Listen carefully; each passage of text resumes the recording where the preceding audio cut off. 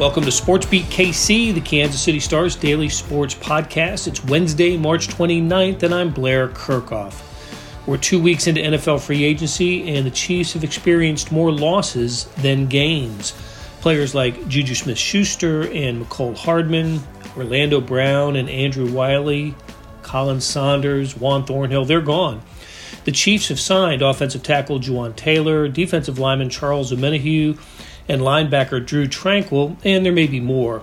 On today's show, star columnists Sam McDowell and Vahe Gregorian, along with beat writers Herbie Teope and Jesse Newell, suggested that what's happening is in line with what the Chiefs figured would happen, and nothing that has occurred changes the idea that the Chiefs will remain a Super Bowl contender. It was a terrific conversation with the Chiefs coverage team, so let's get started. Herbie, we start with you with injuries, but we won't do that today. But I want to start with you with the intersection of Chiefs and Kansas State in the NCAA basketball tournament. I enjoyed the Patrick Mahomes references during the tournament and the way Marquise Noel played. Did you think about that during the Wildcats run? Absolutely. That stud point guard, the starting point guard from K-State. Yeah, that was a heck of a run. No shame. Picked to finish last in the Big 12 and to make it to the Elite Eight. Hail alma mater. There you go. Patrick got pretty engaged in the social medias with particularly with his right ankle injury. Yeah, but also just the way I think Marquise played. I think he liked Marquise's style, and I kept thinking about Patrick, the basketball player, that might be a little bit of what he looked like, except a foot taller. Could have been. I like the out of bounds play they ran, which was an homage to the Chiefs. The bubble screen to get the ball in bounds. But anyway, fun run for Kansas State. I thought maybe we were going to get we started with KU last year winning the national championship, continued with the Chiefs winning the Super Bowl, and I guess Kansas State's problem was the wrong beat writer. Yeah, Jesse Newell was not on the beat. Guys, what can I say? I'm for hire. we love Kellis. Don't get us wrong, Kellis. We love you to death, but Jesse has the golden touch. Yeah, he does. He certainly does. But there's another beat I can think of right now where Jesse's magic touch is needed in a big way. It's like the only team around here that doesn't win. It's called a heat check. All right, the first time we've gotten together like this since the Super Bowl, and it's great to see everybody. We're a month away from the draft. We're through, for the most part, through free agency. Herbie, could see some more things happen, but are the Chiefs finished with this part of the calendar? I would probably say yes. We are full blown in, as you know, I lovingly call speculation season. The draft is coming up in less than a month, actually. Yeah. Right over here, we're looking out the window from where we're recording this, and that is where the draft is going to happen. I think, if anything, they're at a point now where if there's any signings, it'll be a one-year deal. The first wave is your massive deals. And I just want to point out, if you remember the last time we had this show, one of our colleagues was arguing with me on the podcast that Mecole Hardman would get a multi-million-dollar deal, but I correctly pointed out that this is the one-year contract deal, which he got. So well, listen, old man, he got a multi-million-dollar deal, which is what you misspoke. He didn't get a multi-year deal, which is what I said. Yeah, multi-year. Multi-year. We also have on the record that Danny Shelton was not going to make the team from the rookie beat right over here. Meanwhile, Mr. Herbie Teope was just drooling in training camp about this guy. So I'll go 1 for 1 on that. But Herbie's right at this. At this stage, there's not going to be many signings left. And it's 1 and 1. No, 1 for 1. 1 and 1. 1 and 50%. I do want to hear from the columnists, though. I mean, what do you think about the Chiefs' offseason? I mean, they did make a couple splashes, but at the same time, you can still see some things out there that are like, okay, who's their right tackle? Okay, do they have enough edge rushers? Do they have enough receivers? To me, it seems kind of like the continuation of last year where they kind of fill in most of everything and then let the draft fall to them. But are you concerned about some of these positions? Because obviously some fans are very concerned about some of these positions. Yeah, the interesting thing is the Chiefs' needs are still what they were, I think, going into the offseason when we all talked about they had to have defensive line help. And it wasn't just edge rusher, it's defensive tackle as well. And they lost Colin Saunders, who played a significant amount of snaps. I thought they could do better than Colin Saunders and Derek Nottie, but they've got Nottie back and then Saunders left. And, there's not obvious replacements there, I don't think, yet. But I think the Chiefs are at a place where, if nothing else, they can learn from their own recent history of not getting tied in to bad deals, is how you extend this thing. I mean, I would actually argue that the worst contract on the Chiefs books right now is probably Jawan Taylor, who they just signed 3 weeks ago. It could be. When you look at the rest of their books, there's not really a bad deal on, what is it? How many guys do they have on the roster now? Herbie, 70 maybe? Yep. There's not one that you're trying to say, I'd really like to get out of that deal. And most teams have that. And the only way that you can pay a quarterback $50 million, obviously they're paying him a little bit less because they did the restructuring for a portion of that. But the only way you can pay a guy, 20% of your salary cap and still compete is if he's alone at the top with the real, true best at their position type players, which is what they currently have. Sam, you've written particularly extensively about this, and I wonder if this is a true statement. We understood the Chiefs were going to start doing business this way for the last couple of years, that was going to be more and more, for lack of a better term, kind of savage about that's just how it's going to be. Mm-hmm. But now it is completely defining with the way they do business. It's the MO. Yeah. It is kind of. Yeah. I mean, I don't want to say they lucked into this, but their hands were forced into this. I mean, you mean by Tyreek's situation last year? We constantly forget that they tried to pay Tyreek Hill $25 million last year, and Tyreek is the one that said no initially, and so then they looked for alternatives, which is totally the right thing to do. You cannot let the top assets walk for free. That's how teams, have these peaks and valleys. That's how the Packers constantly would have these peaks and valleys. You also can't keep guys around too long. I mean, we've heard Aaron Rodgers with the Jets. He wants to bring Randall Cobb with him. He wants to bring Mercedes Lewis with him. The Chiefs don't have those guys to where it's like, well, you got to pay this guy when he's 32, 33 years old still. They'll move on from guys. And a part of it is I think that the quarterback has the understanding of that. But I do applaud the Chiefs for at least learning, even if their hands were forced last year, they are learning their own lesson from how it worked out. Look, that's a great point. They thought that way to some degree before, right? Excuse me, but Tyreek really was the absolute,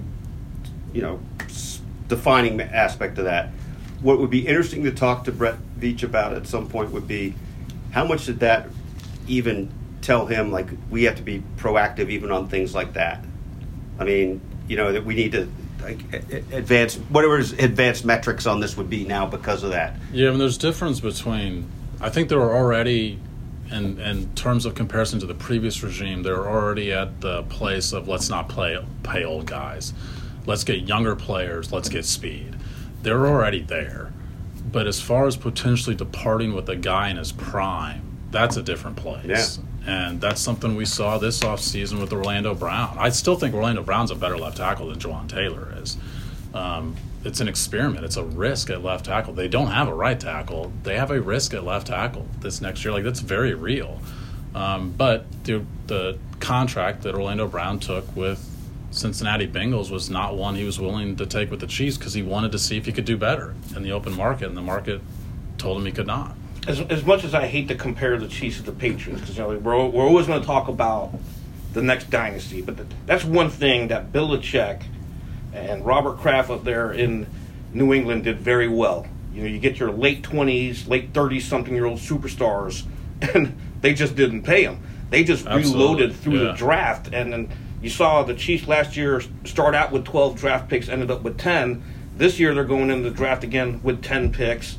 So you may have lost some talent, but you're going to get some blue chippers here in the draft again. I think that's what he set it up with. That's what the Patriots did. The Patriots always built on the draft. Yeah. Well, I do want to mention this, too. It's like the Chiefs have first world NFL problems, right? I mean, like, I'm listening to, like, the Bears right now, and they have nobody on their defensive line. Like they need 4 new defensive linemen and have none of them yet. So the Chiefs, like, okay, right tackle. We talked at Combine, Herbie, to Brett Veach. Okay, Lucas Niang, he started for them before. Could he be right tackle again? He could be. It's an option there. Receiver. They did pretty well with the guys they had last year. Plus, we got to consider Travis Kelce receiver. They need to add a guy or two. We know that. But, the foundation of what they have, along with Patrick Mahomes, could that work? It could work. Pass rusher. At this time last year, we didn't know who it was going to be. They signed Carlos Dunlap late. They fixed that problem, that sort of thing, and drafted George Karlaftis. So it is interesting because kind of always keeping all avenues open, to me, where they sit at in the draft, it allows them to, whoever falls to them, they've got 3 or 4 positions. You say, hey, you don't, okay, not the whole NFL doesn't know the Chiefs have to have a tackle. If the receiver falls, they take the receiver. If a tight end that you think is the next Travis Kelce falls, you take that. So this is kind of maybe what I would say is more the organizational philosophy now, is just to cover everything okay enough now and then leave yourself open to whatever option comes to you. And that could be Odell Beckham Jr. still. That could be other things that pop up. But right now, the Chiefs are in an enviable position that they don't need 4 guys at a position. They aren't just desperate to take somebody. Their options are kind of open because they can sort of fill in these gaps, and these gaps aren't that huge, at least compared to other teams. Hey, this is Blair. There are several ways to access the Star Sports section. Let me tell you about a couple of them. There is Sports Pass. For $12.99 a month, you get unlimited digital access to all of the Star Sports content, including beat writing, columns, features, pretty much everything we write. The deal renews monthly until you tell us to cancel. For $159.99 a year, you get everything the Star has to offer digitally, including sports and the e-edition. Go to kansascity.com and drop down to the bottom of the page where it says Start a Subscription for more information. Your support has never been more important. As always, thanks for reading and listening. I want to go back to the Tyreek Hill trade and what the Chiefs got from that and how that has shaped their philosophy going forward. They already had a lot of draft picks when they traded Tyreek Hill, and then they got, was it 2 more for last year? So that's how they ended up with 12. And, at the time, it went back to 10 for the actual draft, but that's an abundance of picks. And they drafted so well, right? They got 9 of those guys played in the Super Bowl, and I can't remember how 4 started or whatever the number was, however many started. But I think when we look back on these Chiefs, whatever era this is, that transaction, trading Tyreek Hill, getting back in return what they did, parlaying that into the season that they had, to me is a kind of a transformational moment for this organization and does set the standard for what they can do and think about going forward. And as Sam, you mentioned, they have 10 picks this year. That to me is the model of how you need to win in the NFL and play for championships, and not, sadly what the Ravens are going through right now with Lamar Jackson. That has the potential really to screw up their franchise for a long time, even though he's under contract for the Ravens, right? But he doesn't want to be there now. He doesn't want to play there. And what did I saw where Richard Sherman came out and said that Patrick Mahomes screwed it all up by not getting all of his money guaranteed. Yeah. Not Deshaun Watson and the Browns, who guaranteed all of that $280 million or whatever it was. It was somehow Patrick Mahomes' fault because Lamar Jackson needs to get all of his money guaranteed. And his contract is guaranteed 18 months in advance. It's not nothing. And the crazy thing about the Mahomes deal, remember, before the Deshaun Jackson contract, you had also these other quarterbacks who had other deals. So I don't know why in the world Richard Sherman's pointing out Patrick Mahomes. The Browns were just desperate. He's the guy that has been paid but is most visibly underpaid among the guys that have already gotten to that second or third contract stage.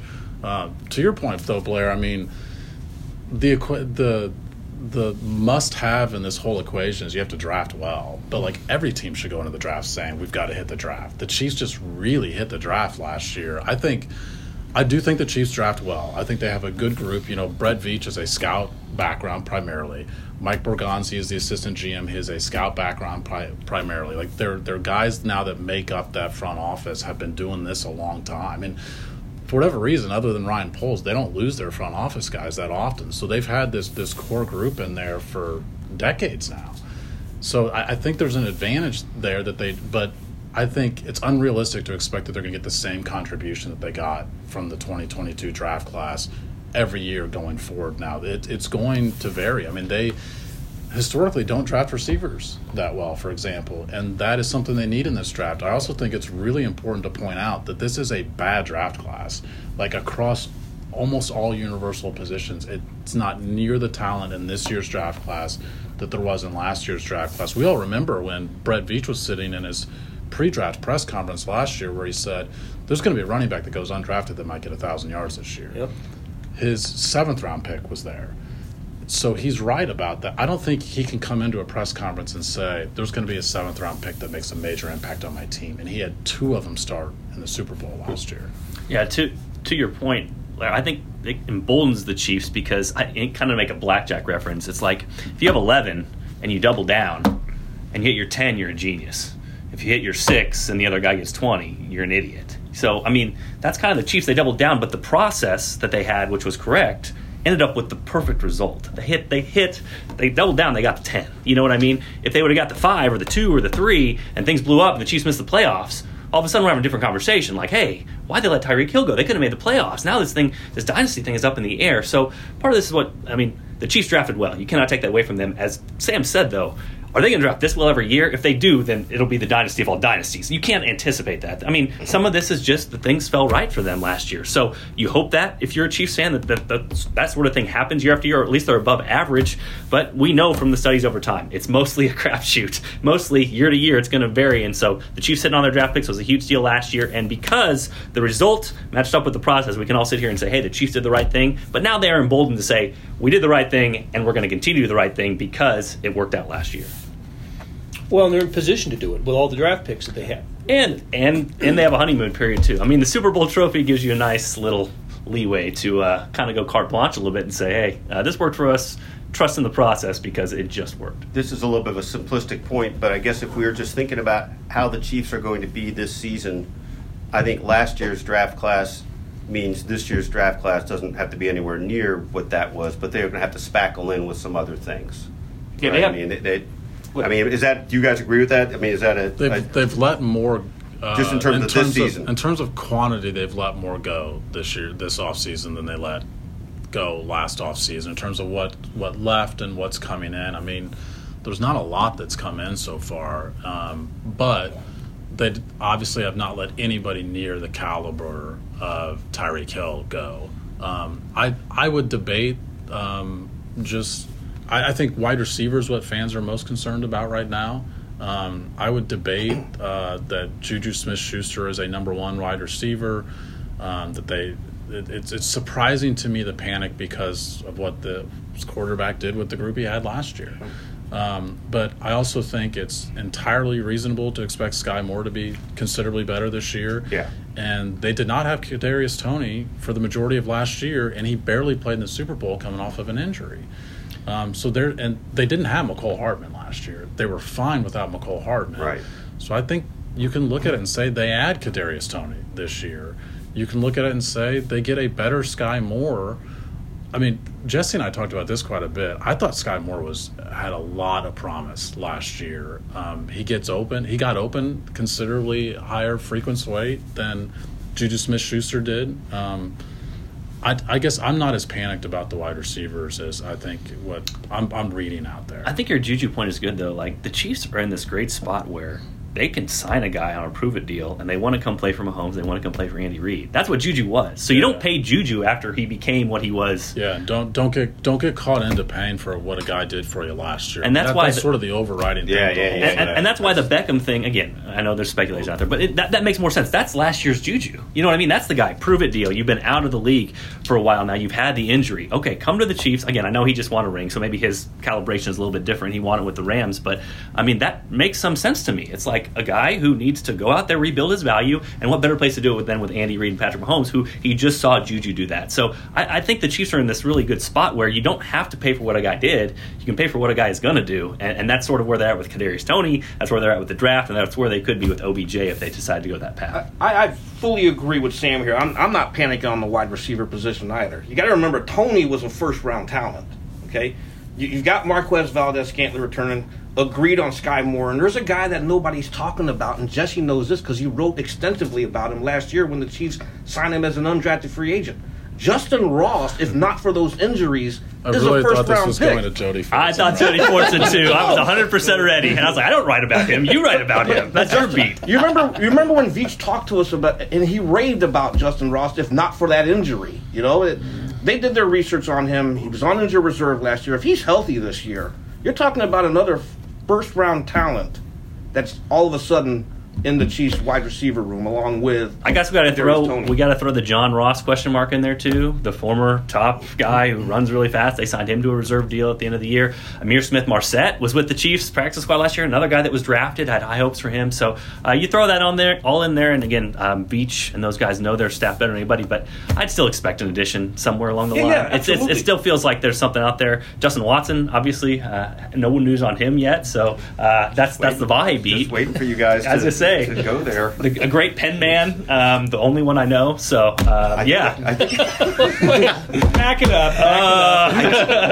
You honestly should write a story just with the headline. Just people are going to see how the sausage is made here. Just with the headline of how are the Chiefs possibly going to replace this receiver, and it's a Justin Watson. Justin Watson. Most snaps, right? Among receivers, Trusted. Actually, among all receivers, right? Did he have more than Juju did last year? I think he did.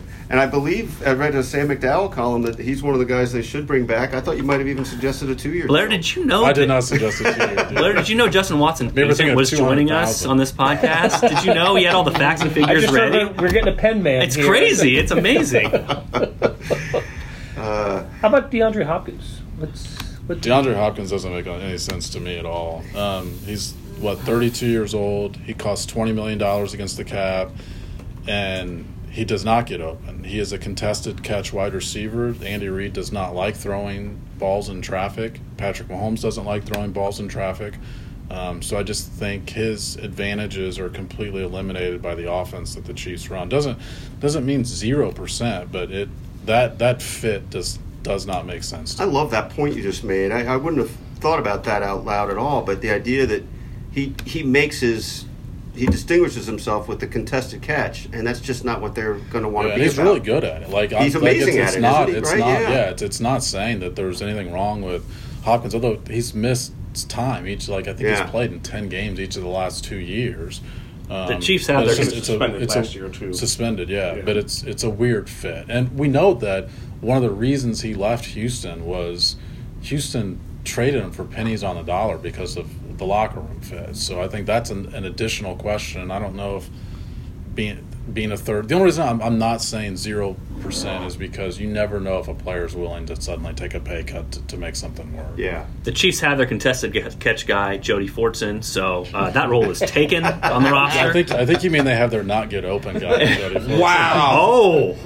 I did not say that. Touchdown, Jody. Touchdown, Jody. Real quick, it does bring up a point, though, too, that the Chiefs used multiple tight ends a lot last year, too. It did, so yeah. let's bring that into, like, we talk about, hey, receiver. We just talked about 3 of them we expect to play a lot. And, oh, by the way, last year they played 2 tight ends, double what they did the year before, and they have all of those guys coming back. It's also it's the one exception to what I said earlier about the draft class is there are a lot of first and second day tight ends in this draft class, and it surprised me a little bit that Blake Bell was brought back for that reason, because I did think this would be a good draft for the Chiefs to try and get a tight end. I mean, you mentioned the Travis Kelce play. Like, Travis Kelce is not going to be in any draft for the next 20 years. Well, that guy's not coming again in the draft.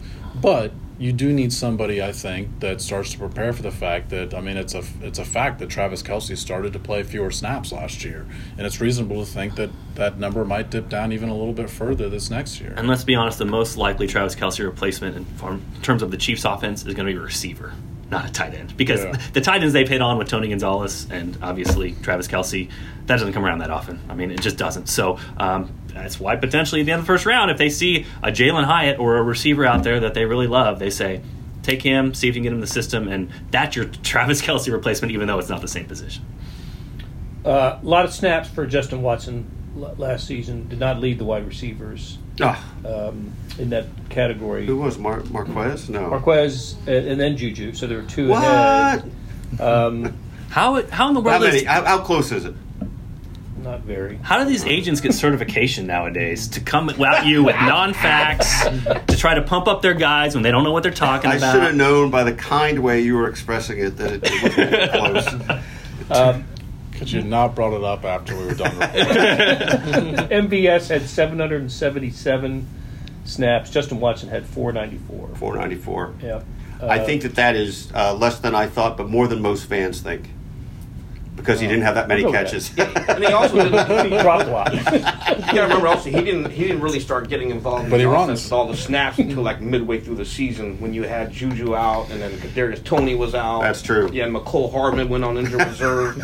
So that's when This is where he come fit, in. is what you're saying. He was the only guy left. They could take the lid off, and I can tell you this, he had the longest reception of the season. That is true. Yes. Probably had the longest touchdown of the season, too, which was a different play. That was, play. and there was a certain point I was writing or researching it, and it was the Chiefs' longest, only Patrick Mahomes touchdown over 20 air yards, I think, was that play to J.C. Jackson. If you guys can think of another one off the top of your head, but he had the deep one in the Raiders game. Raiders he got, game is he what I got was tackled at the thinking of. 2-yard line. Like 67 but, yards or something. that is sort of what you were talking about, Sam, is like this offense is so much creating space, getting yards after the catch, and so that's why some of these receivers don't fit as much because Andy Reid and Patrick Mahomes make this thing work. They might not need the same sort of talent as other offenses do. And I wanted to go back also and mention with Sky Moore, I thought, because of the fumbled punts early in the season, I thought it affected him mentally, and I thought it just kept him in a sort of his own personal doghouse for a lot of the season. And that's why, of the Super Bowl touchdowns, I was happiest for him. His first NFL touchdown came in the Super Bowl, and I remember seeing him in the locker room after the game, and he was just beside himself, just as happy as anybody in that locker room because he had contributed. And I just thought, I think he is poised to have a really nice season in year two. Take the punt return away from, which I assume is going to happen. I assume that he will not return punts again, especially if you have Kadarius Toney back there. But, I don't know if I'd assume, though. I would suspect we'd see Sky Moore return at least a handful of punts next year. We'll see. But the 538 actually, what we all think probably more is a politics site, but does information and data on just how open guys get. And Sky Moore gets open more frequently than any Chiefs receiver does. He creates more separation off of the guy guarding him than any Chiefs receiver.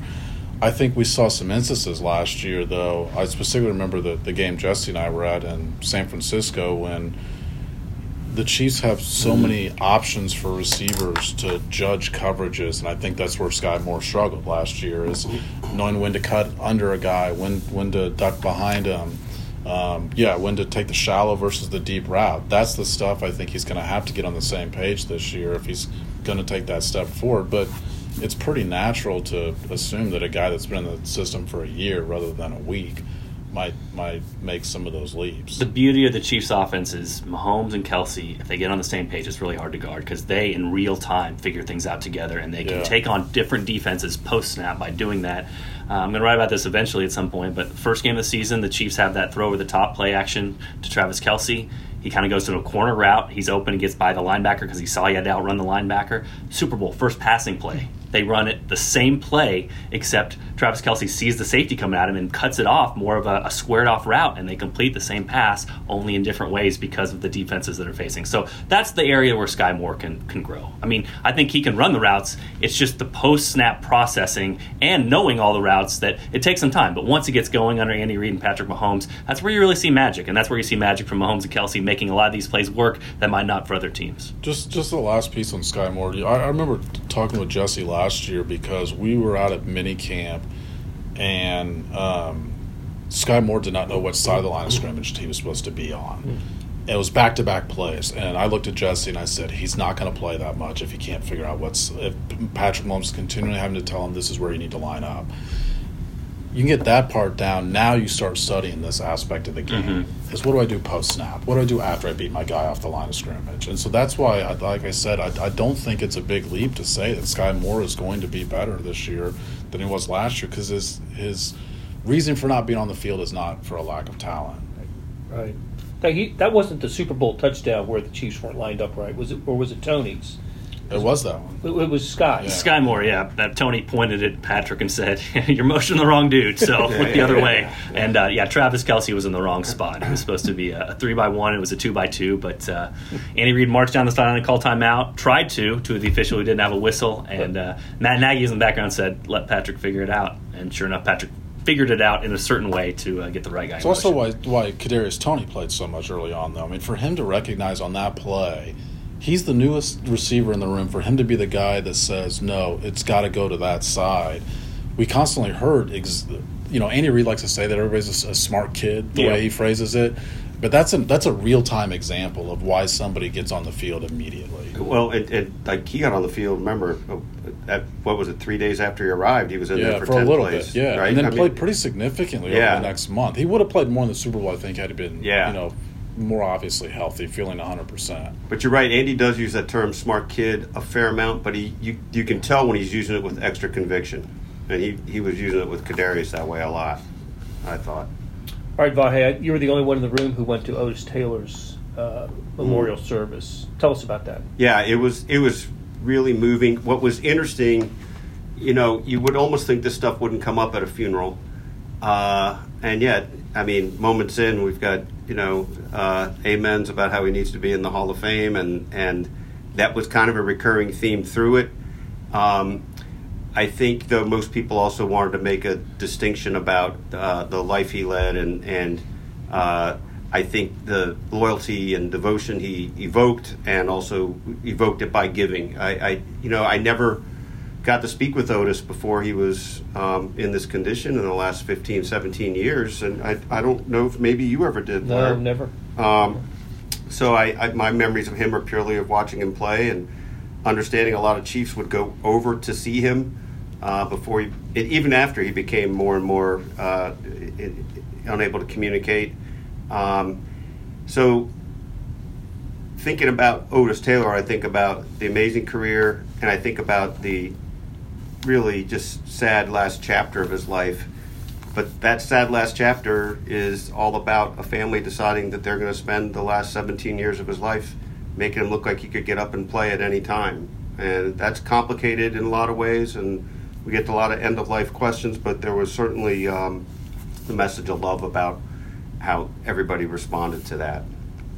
It's great. And Vahe wrote a great column on that. I really would encourage people to read that. Thanks. Yeah, we're going to we'll refer to it in the written part of this podcast, which will be on kansascity.com. But Vahe, for you and I, who started our football fandom around the same time, late '60s, early '70s, but not here, right? Neither of us were in Kansas City. But for people who are in our age group, when they talk about those Chiefs, he's listed as the favorite for a lot of people, their favorite Chief of that time, right? Not Len Dawson. Look, Len and Buck Buchanan and Willie Lanier and all the Chiefs that played. But I think I run into more people who say Otis Taylor was their favorite player on those two Super Bowl teams. Yeah, and this is hard to it's hard to get this across today. The idea of a team so by then you're in Raleigh.